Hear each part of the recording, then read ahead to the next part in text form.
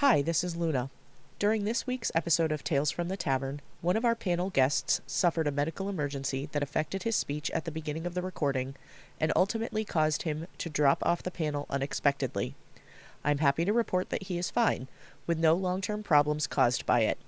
However, for the continuity of the conversation, this portion of the show has been left in the recording. Now, grab your drink, sit back, and relax with this week's Tales from the Tavern.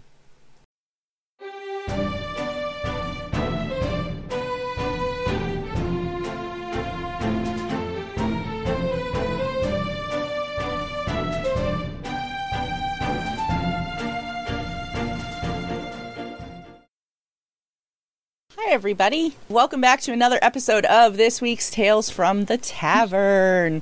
I know it always catches the group off guard because I'm always like, we're live, and they're like, oh my god, because they don't hear me right up until I start talking. So here we are. I've got a great group of people. I know I say that every week, but every week it's true. And so I'm going to have everybody go around and just do a quick introduction. Tell us a little about who they are and where we can find you on social media. So Star Shinobi, we're going to start with you. I'm Star Shinobi. You can find me at Star Shinobi on Twitter and Instagram.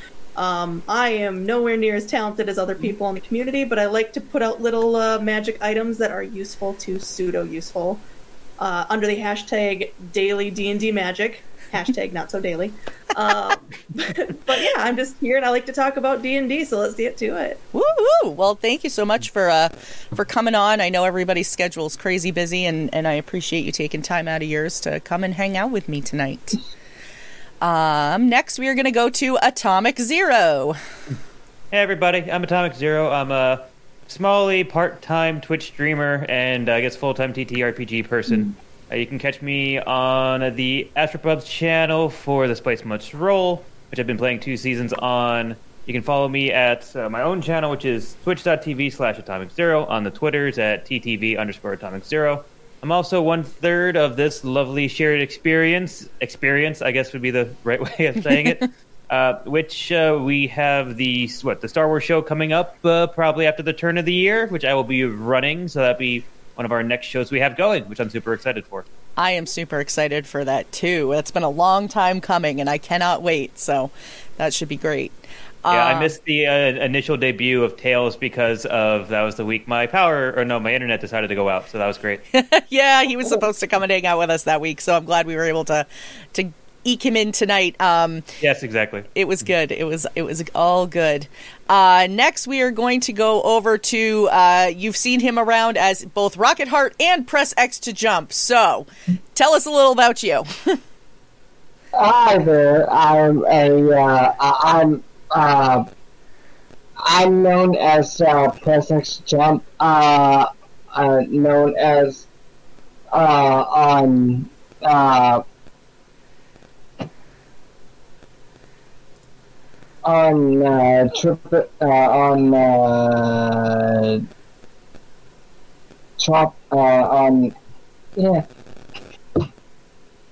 I'm on Yeah. Yeah. What Wolfsblood said in chat.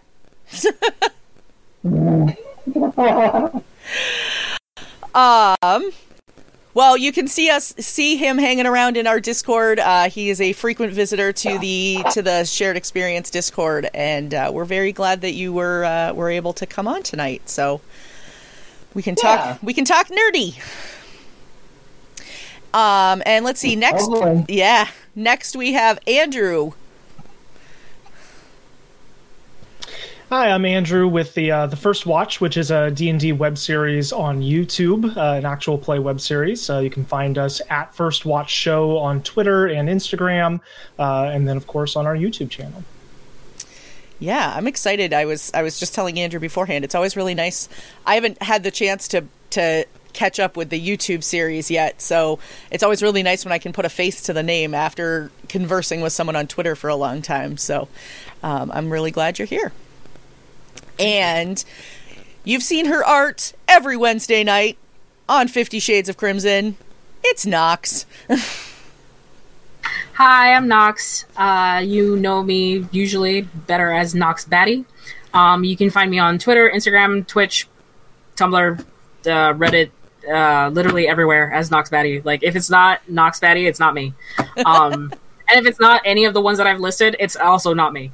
I do art for streams, podcasts, like supplements, personal, gifts and stuff. And that's basically what I do. I'm just an artist that loves D&D, and I'm super excited to spend the night with these people. Yeah, I am very excited that you're here. So yes, like I said, Nox did all of our character art for our Wednesday night stream. So if you haven't had the chance to see what she does, I highly recommend you check her out on any of the social media she's listed, or you can also check out what she did for our characters on Wednesday night. They actually rotate through all the characters' artwork is right on the main screen, so you can see it. So well, let's dive right into the conversation, shall we? I have a question that I'm going to start with, and then chat, if this is your first time here, our whole conversation revolves around questions from you guys, so please feel free to throw questions into the chat. We have moderators that will help make sure that we see them all, and we'd love to know, what you want to know from all of our guests. But the first question that I have is, if you could learn one cantrip in real life, which one would you choose? That is a good one. My answer is always the same on this. Guidance. That's a good one. Tell me what way to go. Tell me what I need to do. Guidance. I feel like mending is very... Oh, I'm sorry. I didn't mean to step on you. No, go ahead. Go ahead. You started. I feel like mending's a really underrated, everyday cantrip. Like, the amount of crap that I break, on a regular basis that I could just fix. I do want to know if it would extend to, helping with my vehicle, etc. Probably not, but I'd at least give it a shot. I'm torn between Friends and Mage Hand, because I think one would just be fun, then one's useful. I would stick to prestidigitation.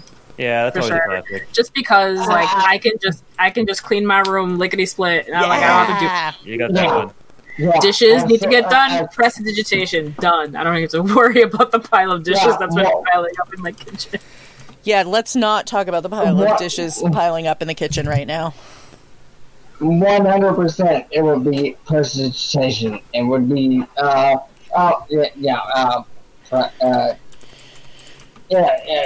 clean my bills. Yep, there you go. I don't think that's how prestidigitation works. Yeah, but it sounds good. Oh my gosh. Yeah, I'm seeing different people. Yeah, I'll take prestidigitation, so I never have to do the dishes again. I actually don't mind doing dishes. Yeah. I wouldn't use it for that, but definitely for cleaning, like everything else. I feel like since it's a cantrip, if you can just use it every other second, I wouldn't stop using it. Well, that's true. There's no excuse not to use it. But here's the thing, though, because you can use prestidigitation for so much. It doesn't have to be just cleaning, right? You're like, I want to light some candles today. There they are. I don't have to find the lighter. Right. Oh, I forgot to close the door. Oh, it's closed now. Yeah. Open It's the a fair windows. point, because the amount of times that I'm looking for a lighter or looking for just those tiny everyday annoyances, it just takes care of all of them. Exactly. It's a I'm multi-purpose gonna change my answer. Ooh. I'm gonna change my answer. Yeah. I gotta go prestidigitation. There you go. Nick, who is Relic in chat, just said, yeah, prestidigitation can also heat up your coffee. That's brilliant. True. Yeah. No That's hot, it. Yeah, no more cold. Never have cold coffee again. Never have cold coffee. No. Alternatively, get yourself a cold brew. There you go. You want some cold tea, baby? There you go. Oh my gosh, that's amazing. To All right, Earl Grey that's it. hot. Yeah, that's it. Show's over. We're going home now. We've had this conversation. We're That's all it. done. Goodbye. I'm sticking with my guidance answer out of principle. Okay, that's fair. That's totally good. Yeah, it was funny actually, because when I was thinking about what question I wanted to start with, I always try to start with a different question, every so often, and I'm like, all right, yeah, I could ask about cantrips, and then I'm like, I don't even remember which spells are all cantrips. Like, there's only, like, the select ones that everybody uses, and... It depends on the system, too. Yeah. The things that I've heard you ask is, do you have to ask, do your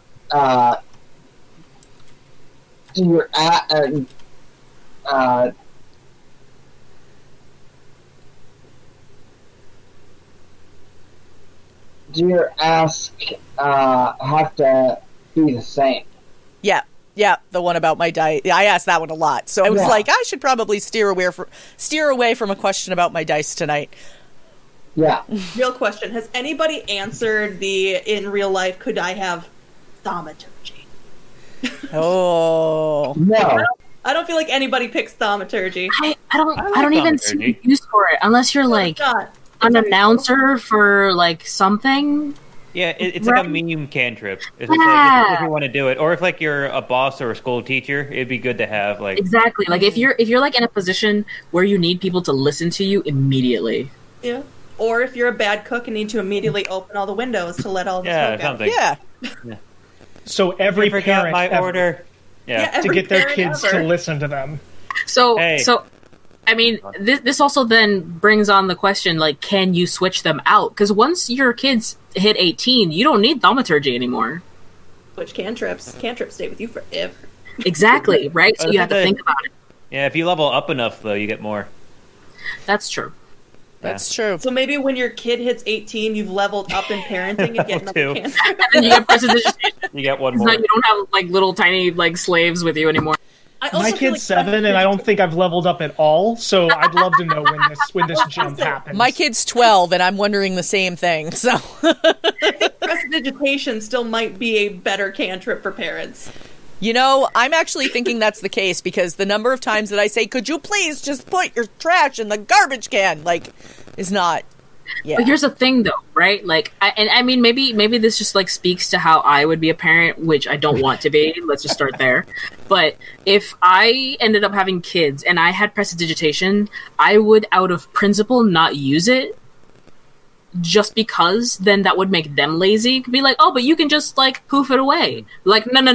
Yeah. It's not about that. That's not how this I can works. if I wanted to. I'm asking you to do it because you're supposed to do it. You get Mage Hand to keep on poking them or slapping them. Exactly. Yeah. Oh, well, yeah. See, now I want to. Well, I'm not planning on having kids, so I'm sticking with prestidigitation. I'm good. And this might be a flavor thing, just person by person, but I'm curious how you would run or how you think prestidigitation would work. Like, is it magically that the dirt or the trash is gone, or does it like Mary Poppins itself and like pick itself up and move? Actually to the dances. garbage? As a DM, I say it dances. Yeah, it has to. I agree. like that. I agree. It definitely dances. I would prefer it to just be gone. I just don't want to see it. Just Like, yeah, just I see it gone. better. What if instead of a Roomba, you had a mimic that just went around eating your trash? Ooh. Oh, I like this. Like a pet mimic that little like, cage on the side, and like, oh, 3 o'clock, time to clean. It's like door opens up and it says like, hark, hark, hark. Your Roomba is Just a goes mimic. around eating it, then it goes back into its cage when it's done. That's so cute. I Your love it. Roomba's a mimic. Oh my god. So, Star, when is Might as that well. going to make it into your list? You're welcome. I'm not. I want taking creator notes. credit. No. And Wolfsblood put the question in chat. He said, "Can Mage Hand be manipulated to duplicate a Gib slap? If yes, that's what I'm taking." Sure it could. The answer Well, the better is part yes. would be if you had one parent that could cast Shrink, another parent could pick up the child with Mage Hand and just throw them where they want them. I think that Get counts back as to your abuse room. at that point. We lost someone. Uh-oh. We lost X. We Uh-oh. lost X. Well. Well, I'm still in my spot, so, you know. Yeah, you're all That's all that good. matters. I'm still in my Yeah. spot. Andrew's still where he's supposed to be. So, It's just me. Sorry, Nox is Star halfway Nox. off and Stars is gone. Oh, I mean, Maybe Nox, he if you went lean like over this. a little, you can become, Yeah. you can be press X, and Yeah. I think, Star, if you got to the other corner of your screen, you might be able to get a hand in. what? There's one corner of your screen that shows. There it goes. Yep, just saw you. Oh, yep, we're splitting. Oh, yep. We can share the screen. My stream is apparently much slower because X is still on my stream. Yeah, mine is very slow as well. Mine is running ridiculously slow. That's all right. But I feel like if you had if you had message though, you wouldn't need a cell phone. You could just do it mentally. Ooh. Or just annoy people. That would be That's nice. true, but it only works at a certain distance, though. Certain distance. Mm, It'd be that's fun true. if you're in like a Starbucks or something. Be like, you forgot my order. You forgot my order. You forgot. My order. Oh no, I wouldn't do that. I wouldn't do that for sure. But that's bold to assume that I'm using my phone to call people. That's I'm not true, using yeah. my phone to call it. not just No! that. Mental texting. Yeah. No, not just Like that, but sending, just like yeah. I would never do that to a service person because that's a guaranteed Oh, it's spit gonna be terrible. Yeah. in But- your food. All right. I'm going to point out I am a religious person, but I'm going to make the joke about this. You go to the Okay. nasty religious people and be like, Karen, this is God. Stop it. Get your shit together. See, Yes. and that's Yes. where thaumaturgy would come in hand. Yeah. Ah, there we go. And you had that big booming voice to be like, Karen, shut the fuck up. Yes. So you've obviously taken the cantrip, and then you need to show me how. Yeah. I have spoken. Oh my gosh. So changing gears and yet also staying topical, what voice changer are you using? Yeah. I use voice mod combined with the Stream Deck for easy access. Nice. There's all I've used sorts- voice mod too, and I think it's There's all fantastic. sorts of stuff in here. You can be in a cave. Hello, guys. This is a fun one. I've used this during a game. Yeah. I've used both of those during a game, especially when I'm playing a god. Like I had a cleric in one of my games, so I always use like the voice I just used for Bahamut. So it just be easy. Yeah. You need to enunciate something. I used it. I played a Fate accelerated game, but I modified it so that I was playing a mouse folk. And Mouse move. Hold on. There's one actually called Chipmunk. Where is it? Where yes, is it? and that's what I used. Hi guys, it's me. I'm the Chipmunk. Yep. Oh no. And Like that's we need that for our Mixum game. I yeah, love it so much. yeah. That's what my character used. Like the Chipmunk whole time. hamster, yeah. It was pretty great. I have voice mod, but I've never actually managed to get it to work, so I've never used It it. can be tricky. You have to get the right lines together. Yeah. I think it's more of a technical thing. It's like you have to. So here's an atomic helpful hint. So basically, you have to get if you get all your inputs right, you basically just set the voice mod output to everything, and it makes it a little bit easier. I'll have to play around with it. But yeah, I mean, it's not too bad once you find like the right inputs and outputs. It's all a virtual thing. But then you have some really nice ones. And herein we get into the first difference between my YouTube show and streaming, because all my mods are done in post. I record things and then get to tweak them as much as I want in editing, which is a blessing and a curse. There's like, lately I've had so much editing on my plate that I've been like wishing I was a streamer so that I could just be like done once That's I'm the done. nice thing about it, yeah. Yeah. I mean, I think both have their pros and cons, right? Because then it's like, okay, if something goes wrong on stream, you're like, well, there it is. But then if something goes wrong for the YouTube, you're like, I can just edit it out. It's fine, right? So it's like it has its pros and cons. Yeah, I can just edit it out, aka. Well, Exactly. I mean, try and salvage it Yeah. without Yeah. knowing, No, right? Like, the amount of a joke crap of people watching you. the amount of crap that we fixed in our show that no one has any idea went wrong is very large. Yep. So Yeah, when I used to do my podcast, that was the best thing. We did everything in post. There would be times we would mess up the intro 4 to 5 times and be like, nope, cut, rewind. Okay, nope, cut, yep, rewind again. But when we swapped it to Twitch all the time, and then it was just like every episode was a live blooper wheel. So it was just like, can't do anything now. Yeah, I was on a one shot with someone the past weekend, and we actually had to cut it off because the capture wasn't working. Oh All no. good thing was, thank God we weren't streaming. But at the same time, it's also like, okay, we got to go back now. But hey, that's just more D&D. So Yeah. Yep. I'm not going to Yeah. complain about that. Yeah, I hate it when that happens. And honestly, speaking of images, I'm in the process of moving you all around. So if I look like I'm doing something, that's what I'm doing. I'm moving you all back my into your face showed appropriate spaces. Yeah, I noticed that I was shifted back into my spot, so I'm like, okay, I don't have to lean anymore on my spine. I noticed my face is visible again. Yes, I wanted to make sure everybody could see you and your It's up very to you awesome guys to look at me faces. again. It's very important. It is. So let me. Have we figured out what happened to? No. I don't think Nope. so. No, not sure. Yeah, Whoa. he just popped off. You guys are going to see a very What? big image pop up in front of the screen in a second, and that's just Oh. because I'm God stats. putting him Yeah. in. He's going to sit in.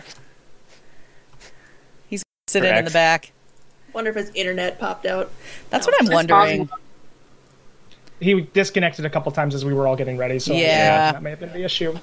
Hey everybody! So welcome to the stream. Don't pay attention. Don't pay attention to anyone behind the screen. It's fine. Yeah, it's all good. So go about your day. Just go about your Okay. stuff. Sorry for the dragon that's like floating around in front of you all. There he Any is. questions on how to live manipulate a stream as you go? Right. Luna can take them. Here we go.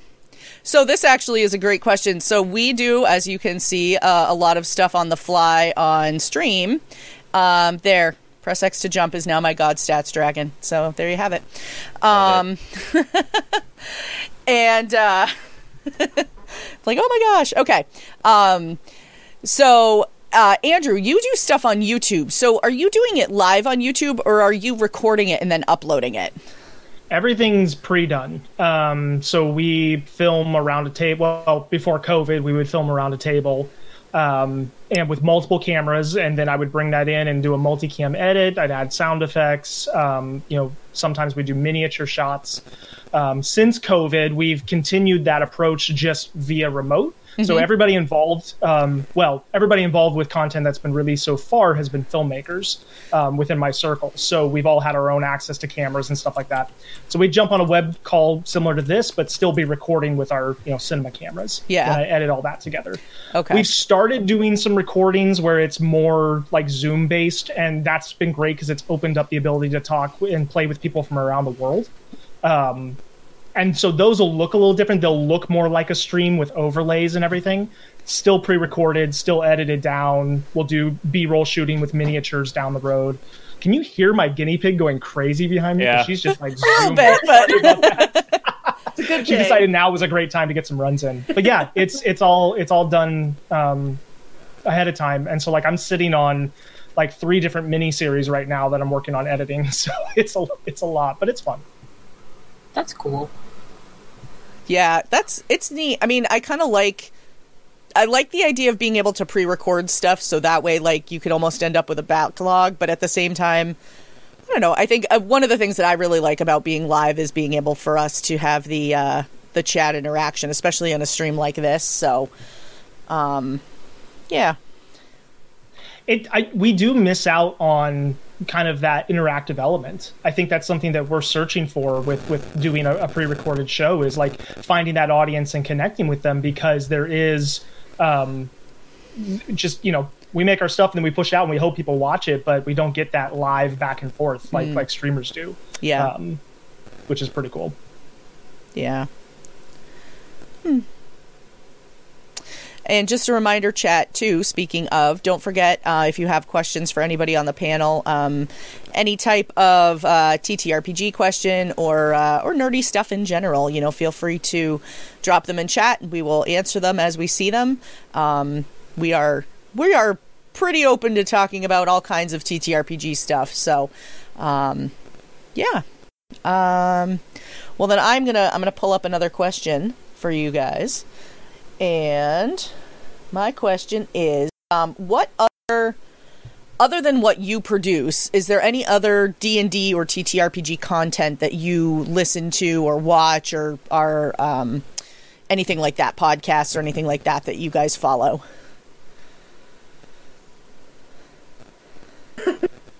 There's not enough time in the day for as many as I want to. Yeah. But my big ones that at least I pay attention to are Critical Role. Haggis and Dragons is another one that I've gotten into. If you guys haven't met Haggis Patty, you need to. And then Dragon Wings Pod is another one. Yes! It is a great one to listen to. I had Ian on my original season of this show. Yes. Yes. Yep. Obviously, there's Shannon in Paradise. and the Paradise RPG group. Mm-hmm. I've just started to get into those guys, so I have a huge backlog. They're awesome. Mm-hmm. Yep. And then I would be hard-pressed to not talk about Monsters and Multiclass. It's not a live play, but Monsters and Multiclass is literally my favorite podcast in the entire world. That's awesome. It helps me be a more dangerous DM. That's great. And if you don't know what they are, essentially every episode they go through a multi-class combination, and then they deep dive into a lore of a monster, so that you can kind of see what pairings work, if you do a multi-class, like what subclasses work best with each other, if you're at high levels, like you want to go 7 into Monk and 8 into Warlock, or what do you want to do for those combos. Mm-hmm. And then for DMs, they tell you like what a monster is and what the background is and a good way to use it. So I've been listening to them since the beginning, and I can't hype them enough. That's awesome. Any others? I've also was on the Paradise train. Other ones that I do are verbal components. I love what Matt and all them do over there. I watched a lot of Roll For It in the past, and I've been inconsistent with it, but I've been with Roll For It. Also do the Critical Role. I feel like it's kind of obligatory at this point.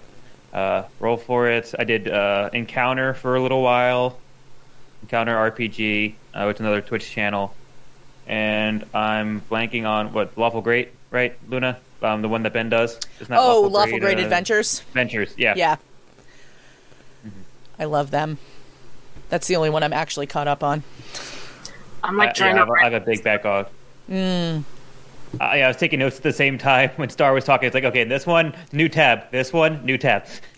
I'm just writing it all on a notepad. I'm like, I'll open it all later. I'll look for it later. Yeah. I have a cheat sheet notebook next to me because I always get ideas from here. So Not even kidding. I legit, well, you can't even see. I was going to pick it up, but I actually have it like one of those massive binder clips holding it in place right now. But I actually have a massive like notebook that I keep next to me.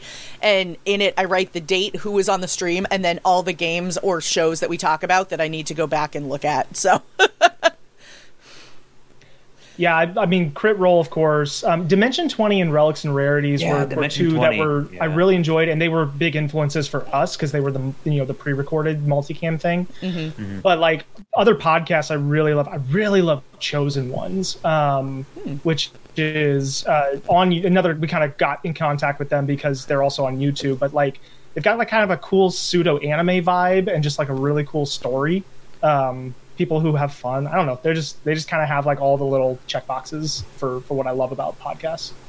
Nice. I'm into. I mean, I haven't really had much of a chance to just sit down and listen to stuff anymore. But I was really, really big into the Adventure Zone. I kind of lost the plot a little bit with Graduation. I'm kind of just waiting for it to just finish so then I could just sit down and binge. Like I don't want to. Oh, like when I have a chance, I'll just sit down and listen to them.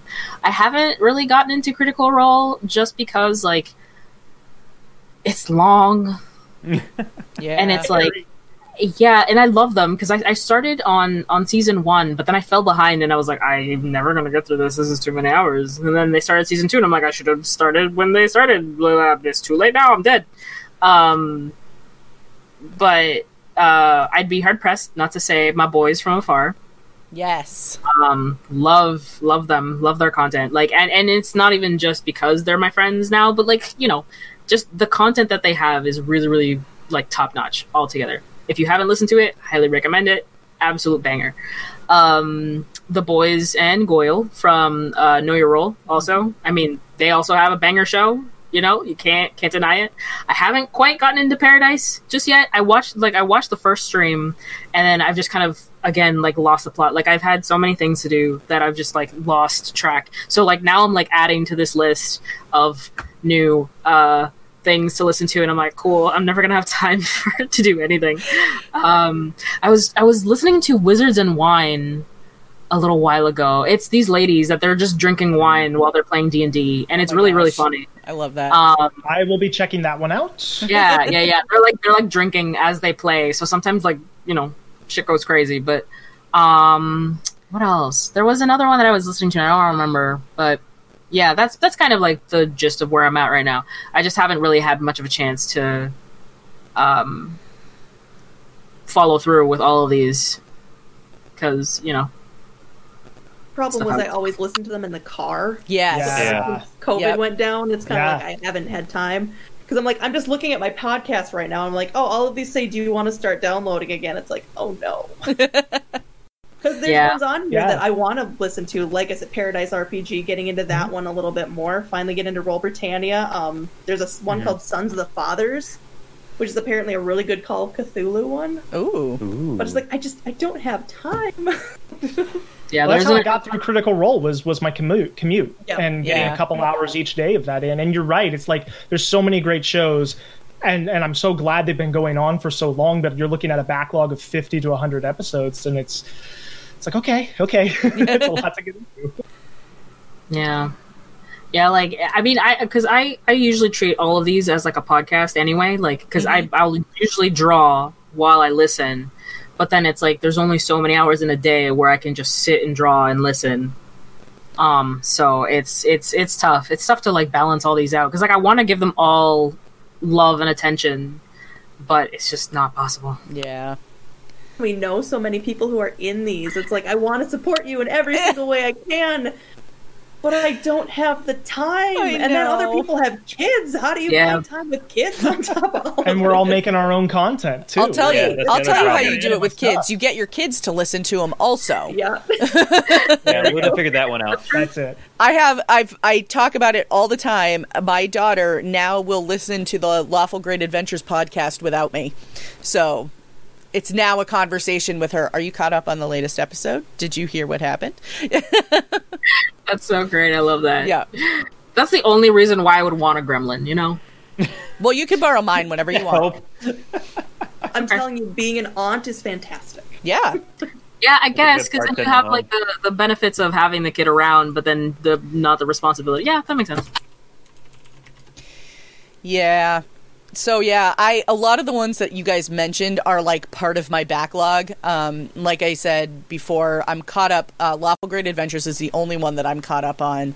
I'm currently working through my backlog of Dice Populi, which is really cool. I don't know if you guys are familiar with that one, but it's all They're really good. yeah, all of the people that play it are all DMs, so the DMs rotate through different story arcs. Oh, that's really cool. Yeah, it's really neat. And that's a 5e. That's a 5e actual play. And then I also really like Verbal Components. The guys at Verbal Components are just fun and silly. And then Plot Hooks is a good one too. That's another great podcast. So Samuel. I know. Yeah. Star and I are one. We have to do like a second recording because we had some technical difficulties. But, Yes. Yeah. I was So we're on. like, I or was D&D, whatever. right. Oh darn. Yeah, I got to do one with them a few. Well, I guess it was a few months ago now, but and that was a ton of fun. So yeah, it's good times. Good times. Well, we did have a couple questions in from chat, so I want to start to get to those. So Braids Blades asked on the voice mod theme, so we're backtracking a little bit. Where do you get great music to help with TTRPG games or sound effects? My first one was always I started with Battle Bards. Battle Bards is usually a good one if you don't mind dropping some money on it. They have really solid music and soundscapes, so it's like ambience music. Old haunted cave or human marketplace, anything like that. I use them quite a bit. Next one is just when I need something in a pinch. YouTube. You can use bots to play YouTube music right into if you're doing your game through Discord or anything else like that. Occasionally I find some on SoundCloud, but I know there's a lot of official ones out there. I just haven't gotten a chance to explore a lot of them because I know that you can find TTRPG ambience CDs and things like that, but I just haven't checked them all out.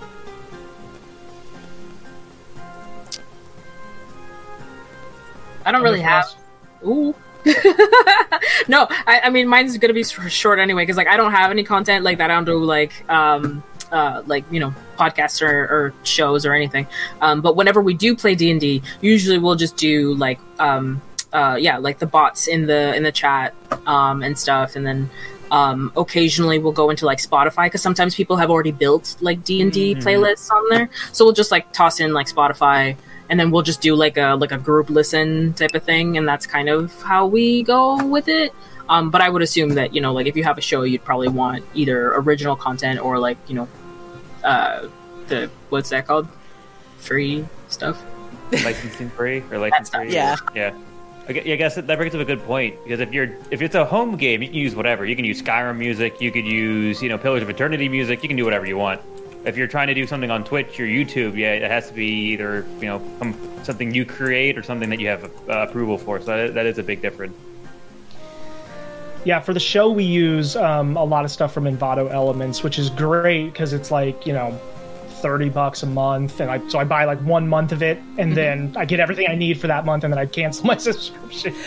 But the trick with that is you have to like license everything per video you use it in. So if I'm going to use it like the same sound effect for 7 episodes, I just need to like generate 7 licenses. So it's a little annoying, but for the price, it's really worth it. We are very grateful to have a composer on our team who does a lot of our theme music.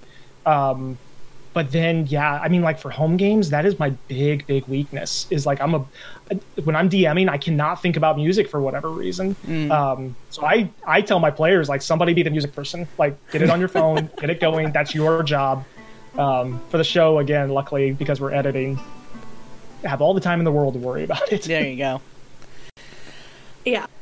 Don't do a lot of streaming stuff. So I think the only time I've streamed something, we used Sirenscape. Which was a pretty simple one, but otherwise it's like, honestly, my players can't focus on the music, so it just doesn't really do anything. Yeah. And half the time I can't get to go through my microphone software anyway, so I'm just like, play. Okay, never mind, I'm not doing it.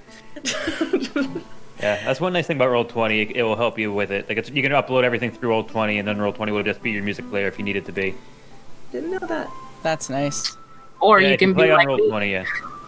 You can be like me, and we just like make a server, and then we just invite a bot, and that takes care of everything. Yeah, that's the other thing. I do it one of two ways. If I couldn't find one that I could download, so I had to play it like through the bot. So sometimes I use a bot, and most times I just use Roll20, because Roll20 you can just upload audio files. Because I always use like standard city ambience, like it's like a crowded marketplace. You use it like every other session, depending on if you're in town or out of town. So it just you can upload it can save, and then you can just play it whenever you need it, and just loops. So that's great. And then you don't even think about it until we'll be like halfway through a mine. I'm like, shit, why are we still in a marketplace? Crap. Okay, hold on. And it's like every time I don't even think about it until after a while I hear like a cart go by. I'm like, why is there a cart going by? And I'm like, oh wait, I'm the guy controlling it. Never mind. That's funny. I definitely don't ever have that better. issue on this stream. Never ever forget about the music on this stream. Never. I do like those ambiences better than music a lot of times, especially for home games and stuff. Like, just give me like a 15-minute track of like background noise that I can loop. And I don't know, like, we're not like super immersive when we play, but it is kind of that little extra touch. Yeah, that's why I like Battle Bards. I know I used them on when we did the one-shot Luna on How I Nerd for the was it for Stack Up? No, for that Kickstarter project we did. Oh. I'm blanking on the name. I really love that project. I'm waiting for the book to come in. Either way, I used it at the very start. It was like that you start out on a ship, and I use a ship pulling into port soundscape that Battle Bards use and things like that. But yeah, I much prefer the ambience. But if I can't find it, I just have this generic like background music track that I just have playing. It's just like my go-to default, just in case we need something to not be silent anymore. Here you go. Yeah, that's fair. Yeah, like my group and I, like we try to like do not really character voices. Like, I think there's only 2 of us that really try to like actually get into character and all that kind of stuff. The other 2 are just kind of like, well, because one's like a murder hobo fairy bard, and the other one's like a bread cat. Don't ask me what that means.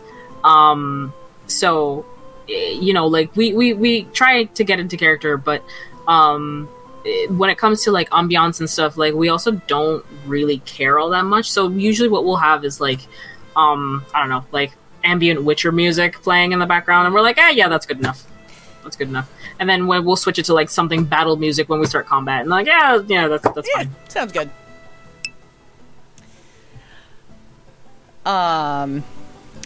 Yeah, we just had another question come up too about music and ambient, so I want to jump to that too. It was let's see. Where did I just see it? Following the music question, are there any sound effects, soundboard, mouth made, or other that people use consistently? I'm terrible. I do all mine through mouth. Like I just if I have to interact, I just do it on the fly, and it's probably terrible. I thought about using soundboards. I just haven't. There's not enough hours in the day to set up like my entire stream deck with buttons and things like that. Yeah. It's probably my favorite part about doing the post-production on our show is as I'm playing, I'll, okay, the door opens and it creaks open. And then I'll go back in sometimes and add a legit creaking sound to kind of enhance. So it's kind of I'm doing it, but they're also enhancing. Or we've got a character who, will go into rage or use his fighting spirit. And so I'll put a monster modulator every time he roars to just kind of give it that little extra oomph. And, it's time consuming, and I wish I had more time to do more of it throughout each episode. But I don't know. Those are when I was watching Relics and Rarities the first time in the very first episode, there was a moment where someone smashed a glass in RP and they added a little ching sound. And I was that was the blinds going off of my eyes. I was oh, you can do that. Okay. That's cool.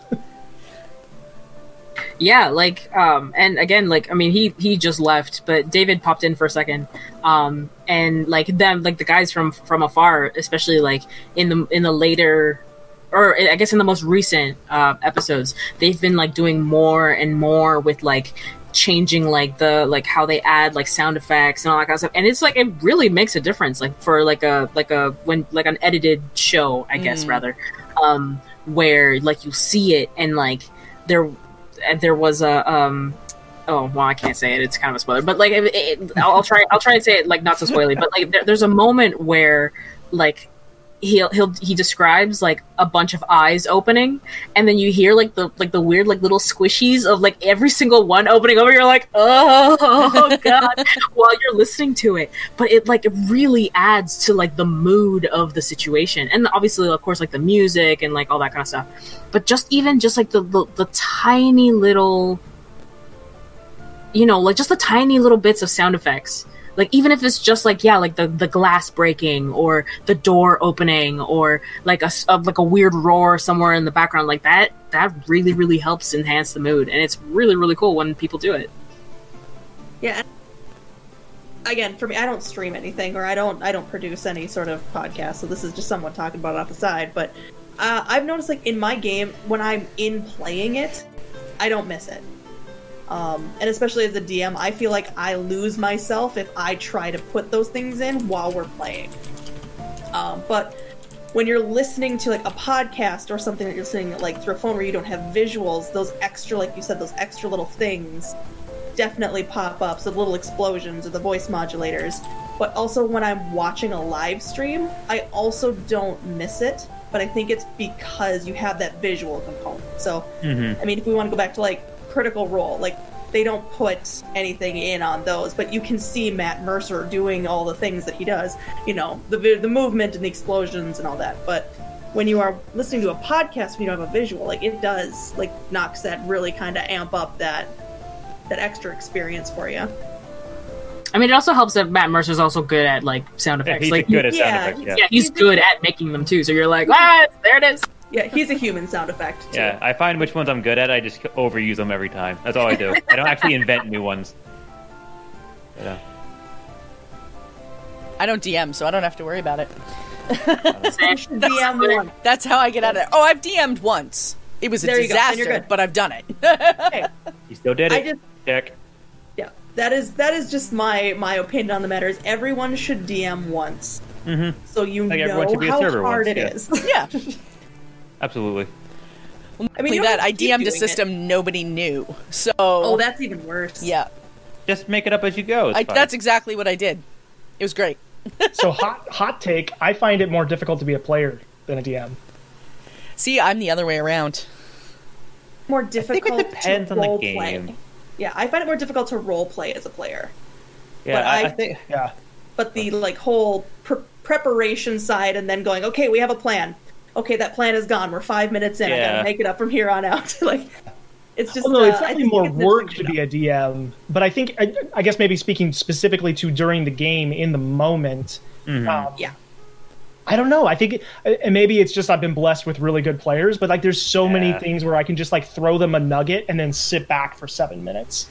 Whereas if you're the player, I feel like I'm always like having to be engaged, thinking through there's so much I don't know. Might just be me, but like, yeah, I find it a whole different type of challenge. I think I'd agree with you there because I feel like, especially being on both sides, like while you're playing, I feel like the stress is on you. But when you're DMing, the stress is off game, if that makes sense. So it's like always the planning and the writing and setting up the maps and everything else. But when you're in it, you're like, I know what's behind. Like, I know what's behind that door. Like, Exactly. It's completely different than when people are like, "Is the door trapped?" And you're sitting there going, "It's not trapped. Just open the door. Just open the door." And you're like, "We want to use mind read on the door." You succeed. You find out it's a door.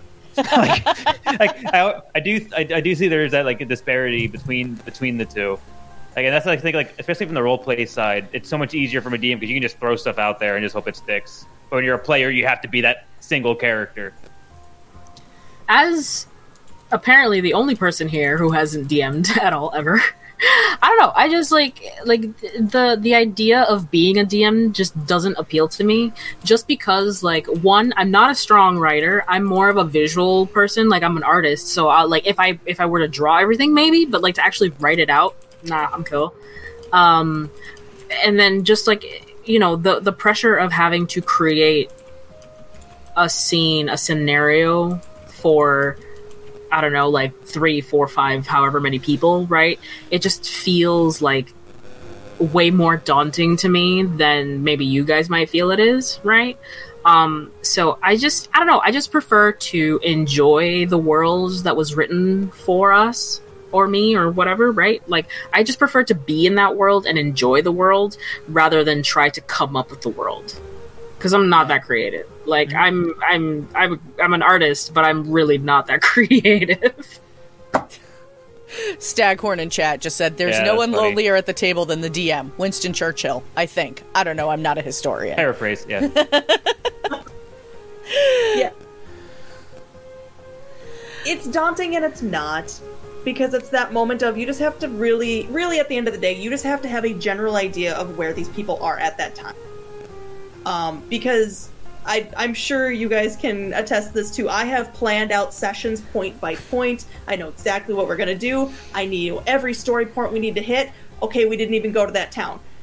Okay, we're I got to make it all up now. So it's that moment of, you can plan, you just need to know your world, and then just you're role-playing with the characters. Yeah. Well, and I'll even say that you don't even need to know your world. You need to know that town. You need to know that inn. You need to know that room. Because, like, I think you can run a great one-shot by just throwing people in a generic tavern and being like, what do you do? Yeah. Because I think every group is gonna approach that differently. So, like, I've got an adventure I'm working on right now that I've run. I think this is my 4th different time taking someone through it.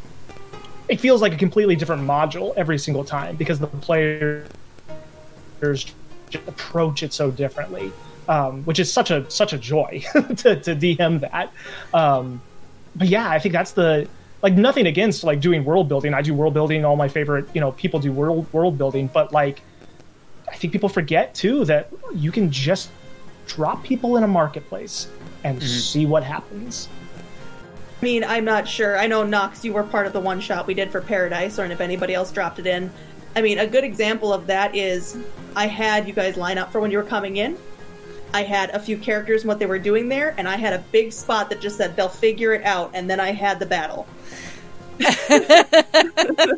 And that's all it was. That's amazing. Went, at this point, you guys do what you want to do in this masquerade ball, and I'm going to roll with it.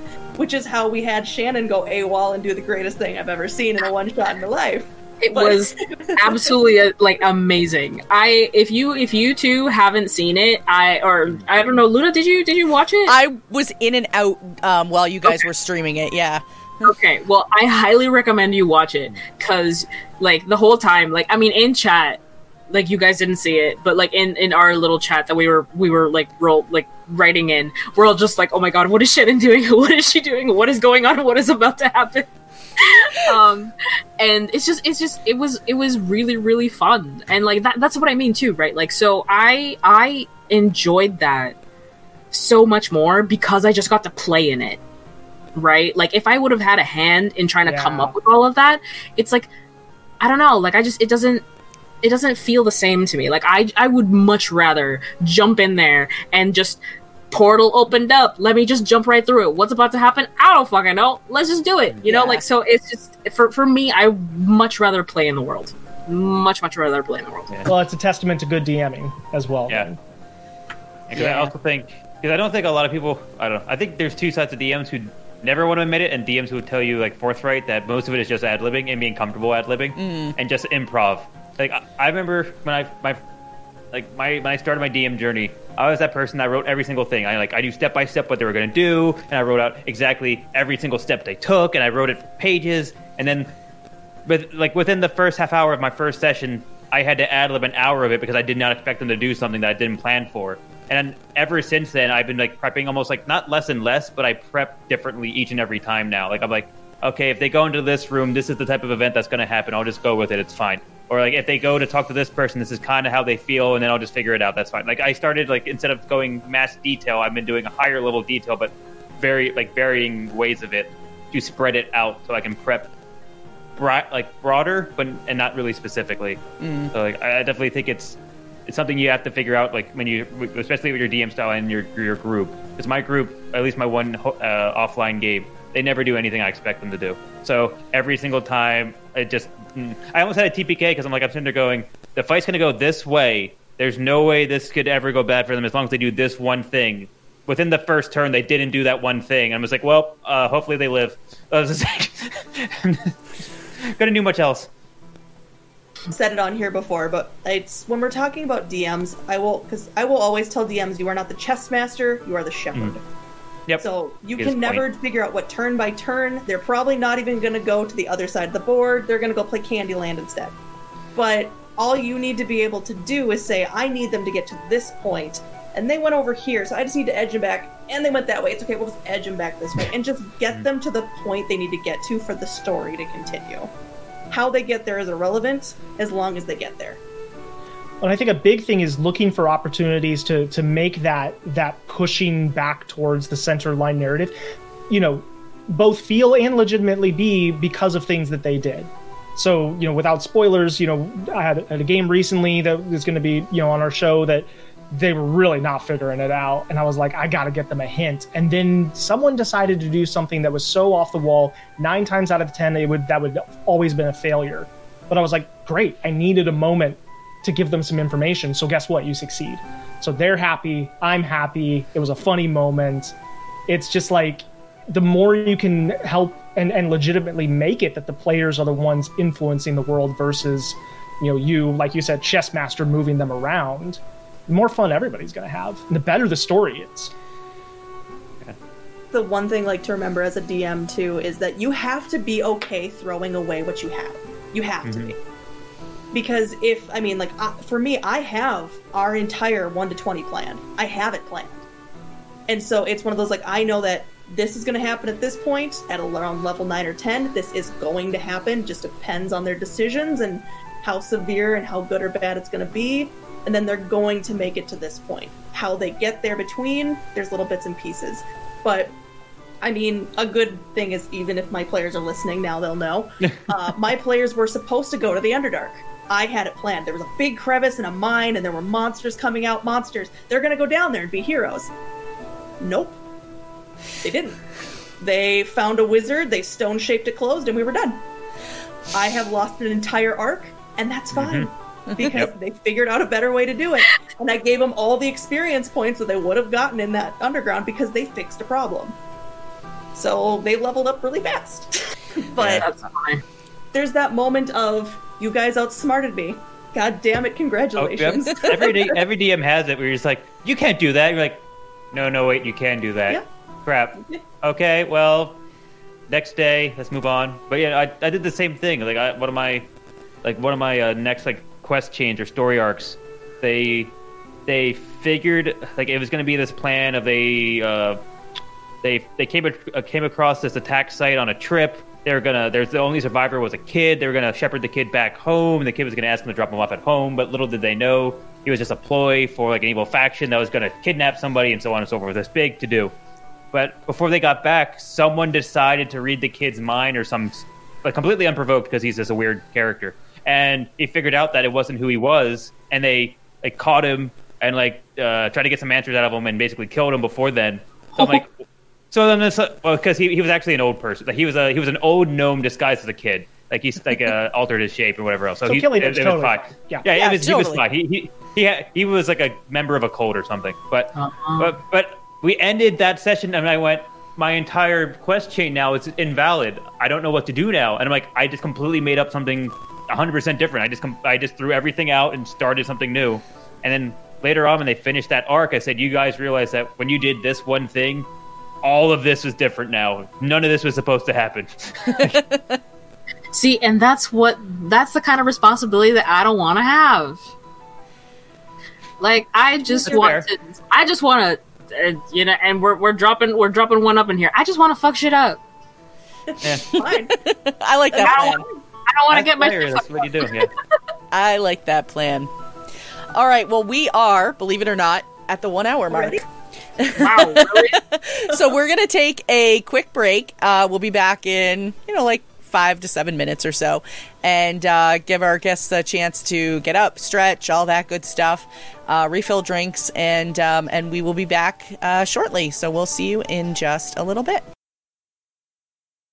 Hi everybody, we're Waffles Maple Syrup, and we play Pathfinder 2E and all sorts of different TTRPGs. You're about to listen to our time travel homebrew campaign called Time Has Passed. Check it out!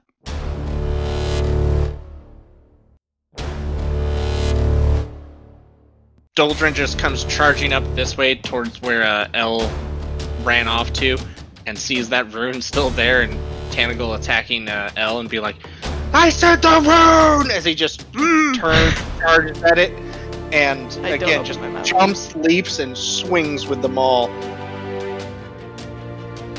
Why would anybody want to be a human? That's stupid. Most people don't get a choice. I mean, but we did.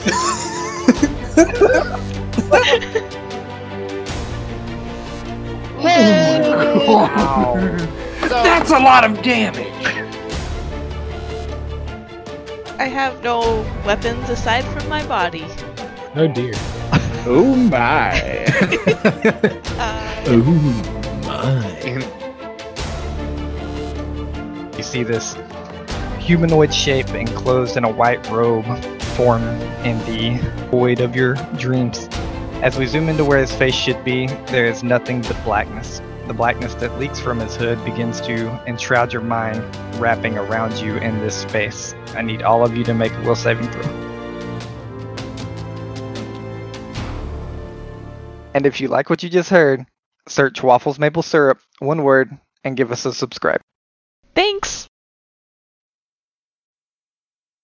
And we are back. And for those of you who saw it, I did throw up a poll on the break, and it was the same question that we started with, was the if you could have a cantrip in real life, what would it be? And the winner was, no shock to anybody, prestidigitation. Prestidigitation, man, that's my shit. So there you go. Star and Nox, I'm sorry, I have to get you readjusted back into squares. So that's okay. That's okay. Nox looks like she's on two screens. She is at the moment, yeah. She's just that cool. I am everywhere all at once. Here's the thing about prestidigitation. I would take it in real life. I almost never give it to my characters in game. Because what Right? how am I going to feed the boss? Yeah. Clean their room? I'm not going to do that. I mean, listen, in that regard, I do give my characters prestidigitation sometimes, not always. The one that uses it the most is my germaphobe. Oh yeah. Interesting. So You gotta have a good RP reason for it. Yeah. Like, we went down to a sewer once, and they were not having it. I feel like that might be outside the range of a cantrip. But I could see what they'd be like, Basically, Stop yeah. it, you're gonna exalt yourself. Yeah. Like the little fairy bard, basically, because she's like a little murder hobo, she likes to just dive into blood a lot, and then she has the audacity to try and jump into my pocket for like full cover, and I'm like, no, that's not gonna happen. We're So not I doing like, this. I'm like constantly prestidigitating her, and then the cat too, the Tabaxi. There was this really funny bit where we opened this sarcophagus, and there was like, I don't know, some sludge inside, and he was just like, I wanna drink it. Let's sip the liqueur. Let's sip the mummy juice. And we're all just like, no, don't do that. But he dove in anyway. He didn't drink any of it, but he dove in anyway. And my character was just like, oh, and just like prestidigitating them constantly, just like, oh, I can't even look at you right now. I just had like 4 things pop in my head of what I would have happen at that point. Yeah. I mean, our DM is a little lenient because the guy who had played the Tabaxi, he'd never played D&D before, so he was but he's like a silly person to begin with. Like, that's why he made a bread cat. Like, just, let's talk about it for a second. So he was a little lenient with him in that regard, but it was funny. And now we just, like, every so often we'll find like some kind of sludge and we're like, don't. I love first-time players. Mm-hmm. First-time players are my favorite. It's so much fun. The thing about it is first-time players are like, can I do this? And it's like, hell yeah! Hell yeah, you can. Yep.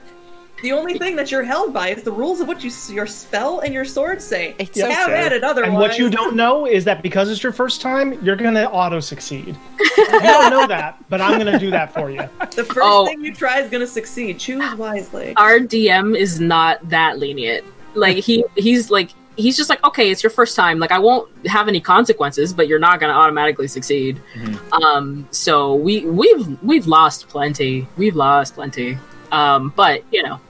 but it's really fun. It's really fun, especially too, like, because he was just like, can you do that? And we're all just like, yeah, fucking do it. What was all of your first, like, oh, I can do that moment? Like, when you first started playing role-playing games, do you remember what that was? My unfortunate thing is I listened to a lot of D&D before I played it. Yeah. So I knew a lot of the rules beforehand. But I think it was at one point, it was a little bit later on in our game, because again, I should surprise no one, I'm a little bit of a rules lawyer when it comes to being a player. In a good way. Both of us, like, it works for both of us. But we had that moment where we actually came up on a group of, like, a zombie horde attacking a group of soldiers, and it was like 200 zombies. And I was like, I have Channel Divinity. I don't know if I can do enough. And the DM went, if they're all looking at you, it counts. If they can see you and they can hear you, Channel Divinity works. And we're like, really? And so I had a druid that was playing with us, a gnome druid that liked to ride on my dragonborn's back. That's just what he did. So he hopped on her back and did thunderclap. And all the zombies looked at us, and I went, yes, Channel Divinity. That's amazing.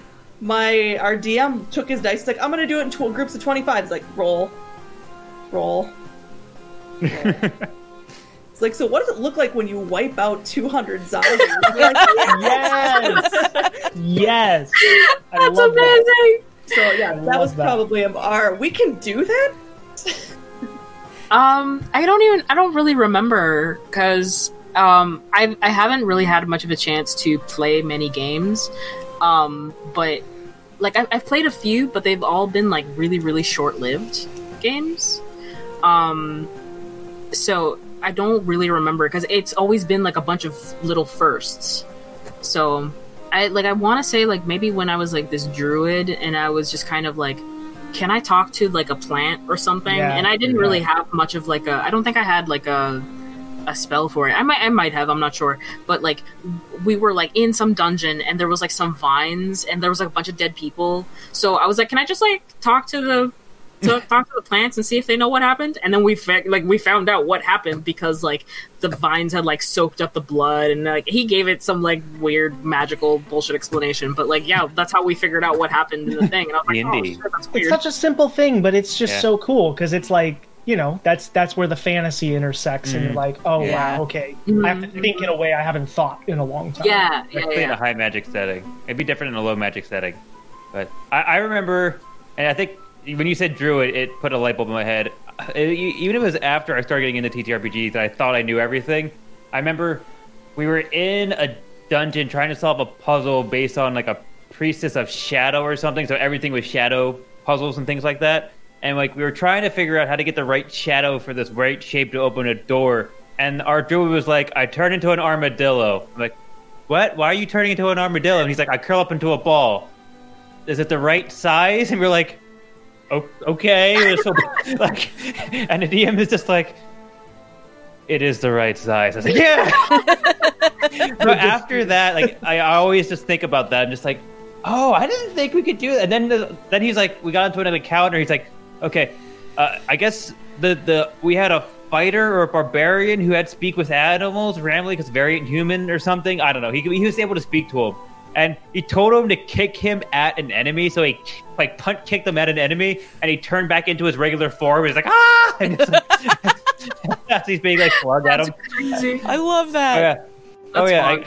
Really fun. I think it takes like someone with imagination to like really motivate other people. Like I never thought I could do that with, even though I know that ability is really great. I never thought I could do that with it. Right there, that's the crux of what we were talking about earlier too, because everybody talks about the imagination of the DM, and like the DM becomes this celebrity, you know, the Matt Mercer thing of like, oh, I want to watch this show because it's the DM, and I want to watch that show because the DM. And there is creativity there, but then the way the players bring their creativity and solve problems in ways you never would have thought of, like that is incredible. Like the armadillo thing, like I'm sure there were 17 other more logical ways to solve that problem. Probably, yeah. But that's what they came up with. Mm-hmm. And that's why I like being a player, because then it's like I am like a limited, right? Like I like to think about like, okay, well, how would we, like, how would my like germaphobe, like half orc figure this out, right? So it's like, okay, well, first they would try to prestidigitate the lock before touching the lock, and then like trying to like figure out like, oh, is the fairy small enough to fit through the lock, like that kind of stuff. So it's like I love looking at whatever like puzzle I'm presented and like trying to figure out in character what would my character do to solve this, essentially. So yeah. My character that Station back. Oh, go ahead. No, you go ahead. You have a story that goes along with it. We'll come back. So you go. I have a character that I play in our Wednesday night campaign, and back before it moved over to this channel, we were running through part of the storyline, and it's my character is a ranger, and so she has, you know, several skills and abilities and whatever, and so she there were people in the town that they were in that were trying to like give out this meat, and we were just like food for people, which was like, oh, that's so great, they're giving out food.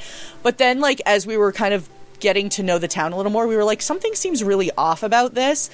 And so we were at the tavern that we were staying at, and we said something like, you know, can we just see, like, before you cook this, can we see it? You know, could you bring some out to the table so we can look at it? And those people at the restaurant. Yes. Okay. But we were trying to figure out, because we knew that they had gotten this meat from the place that we were like trying to investigate. And so my ranger was like, can I use my knowledge nature skill to figure out whether or not this is an animal that they are claiming it is, or if it's what we suspect it to be? And he's like, it was! Sweeney Todd! But that was just it. Like, I was like, can I use my knowledge nature to figure out whether this is animal or human meat? And the DM was like, yup. Actually, that's a really great idea. And I rolled well enough, and that was how we were able to confirm that this is not animals. You determined that this meat tastes like a Steve. Yes. I got the spit take. Woo! Okay, bye everybody, I'm out. Oh no. That was wonderful. I appreciate you. Oh my god. Oh my god. Oh my nose. I want to hang that on my wall. Oh no. What? Oh god. That like went up my nose and spit that out. Oh my god. Oh lord. Okay. Moving right along. We actually have a couple other questions from chat that I do want to make sure that we get to. One came in, and these actually all came in before the break. So one came in from Nick, relic_know your role. Are you superstitious about your dice? Do you put them in jail when they misbehave, or are they just math rocks to you? They're math rocks. This is probability. This is the superstition is fun to play up, but they're math rocks. I mean, I wouldn't say I'm superstitious, but I definitely don't like people touching my dice. Just because, like, I don't know, it's just like just don't touch them. I don't know, you got bad juju today. I don't know, just don't touch them. I don't know. There's some level of like, okay, I'm not gonna roll too many times because I don't want to like accidentally roll all my luck out, you know. But I don't know. Just it's like fun to participate with it, you know, like just to be like, you know, like these are bad. I'm just gonna chuck them. Yeah. Put them in dice jail. I wasted that D20. Yeah, exactly. But then also I'm like, I don't know, like the levels of like, I don't remember what the stages are, but like when you have like so many, Dice Goblin? Yeah, the Dice Goblin. So I'm a Dice Goblin, so it's just like, okay, this was not working out, like, just like toss it, I have another one anyway, so it's like, I'll just like, you know, do that. Yeah. They're math rocks. I don't know, taking, especially with like all the stats courses, everything else I've had to take throughout like my math career. And at this point, I'm just like, it's all statistics, it's all random variables, we're just all particles and galaxies floating around. It's fine. Like, it all batches off of each other anyway, so it is what it is. Like, I'm like, I'll take the same dice. I'm like, oh, it's a one, meh. Oh, it's another one, eh. Like, I don't know. It never really bothered me. And plus, like, especially with doing everything electronically now for all sorts of reasons, it's like you go into Roll20 and you're like, roll. Well, I can't really change them out anyway. I can change the color, but like, at the end of the day, it's just like, hey, it's all just luck. See, I say that I don't have any superstition, but now that I think about it, and I think about the Dice Goblin comment, I have one set. I own more, but I have one set that I use, and I line them up, and I always roll my advantage and disadvantage with the same dice twice. I don't have 2 D20s, so maybe there's more superstition that I'm letting on. Do you have any idea how crazy that sounds to me? Like, I only have one set. I'm like, are you fucking They're kidding my me? dice! They're my dice! I have 5 sits setting right in front of me right now. And I play online. So, like, I don't even use them. They're just sitting here. These are just the ones that are sitting just in the dice tray. I have... That's more than you need. No, there's one set. I think I own one set, maybe 1.5 sets. I'm sending you some dice, Atomic. I have 7 bags. No. Bags of dice. I have one full set, so that's 1 die of everything, and then I have 1 pack of extra, like, themed D20s, and that's all I got. And I've never rolled them once, because everything's online. It's just like, eh. Like, I follow dice creators all the time. I'm like, I love these dice. They're $100. I don't like these dice anymore. Like, yeah. I see that. I'm the opposite. I'm like, these dice are $100. Can I? It's a good deal. It's a good deal. How many sets can I get? Yeah. No, not even like how many commissions do I need to do to get them? I like that. So I'm literally like, I'm sitting here and I'm just looking. This dice bag alone has 5 sets in it. And then I have another set right here in this. Yeah. So I enjoy when people give them to me. I have lots because I've been gifted them, but yeah. Couple sets. It's in my mind. I know they're just math rocks, but there's still periodically stuff pops out. It's like, nope, this one's cursed today. Yeah. This one's cursed. Which in the back of my mind knows something about the way the dice is made and the way I'm rolling it today is just not working out. Yes. But there's things like when I start, I have 5 D20s. I just have those just in case we get into monster battles, and I have, okay, this one's for this one, this one's for this one, so I can roll them all at once, and I'm, ahead of the game. But there are times where I'm like, you've given me a 1 6 times in a row, you're just done for the day. And I'm just going to move on. But before we start, I roll all of them if I'm a player, because I do have them all when I'm a player. I'll roll all my d20s, and if any of them get a 1, they're out for the day. Yep. And I know it's statistics, and I But know statistically, it's dumb, that's the but one you anyway. should use. Yeah. I know, right? I'm going to give you a Yeah, 20 it's gonna now. go the other way. Yeah. It's all bell curve. Yeah. I guess. I don't know. I don't know. The D20, isn't it technically all 1 in 20% chance to get it on every single roll? Well, Yeah, so every- here's the every thing. number is equal everything chance. in the world not a 50% chance. Yeah. It either Yeah. works or it doesn't. Yep. Yeah. I guess, but I just like the shiny click clack. Yeah. That's you all that have matters. multiple If it sets- makes you agreed, happy, that's all agreed. that matters.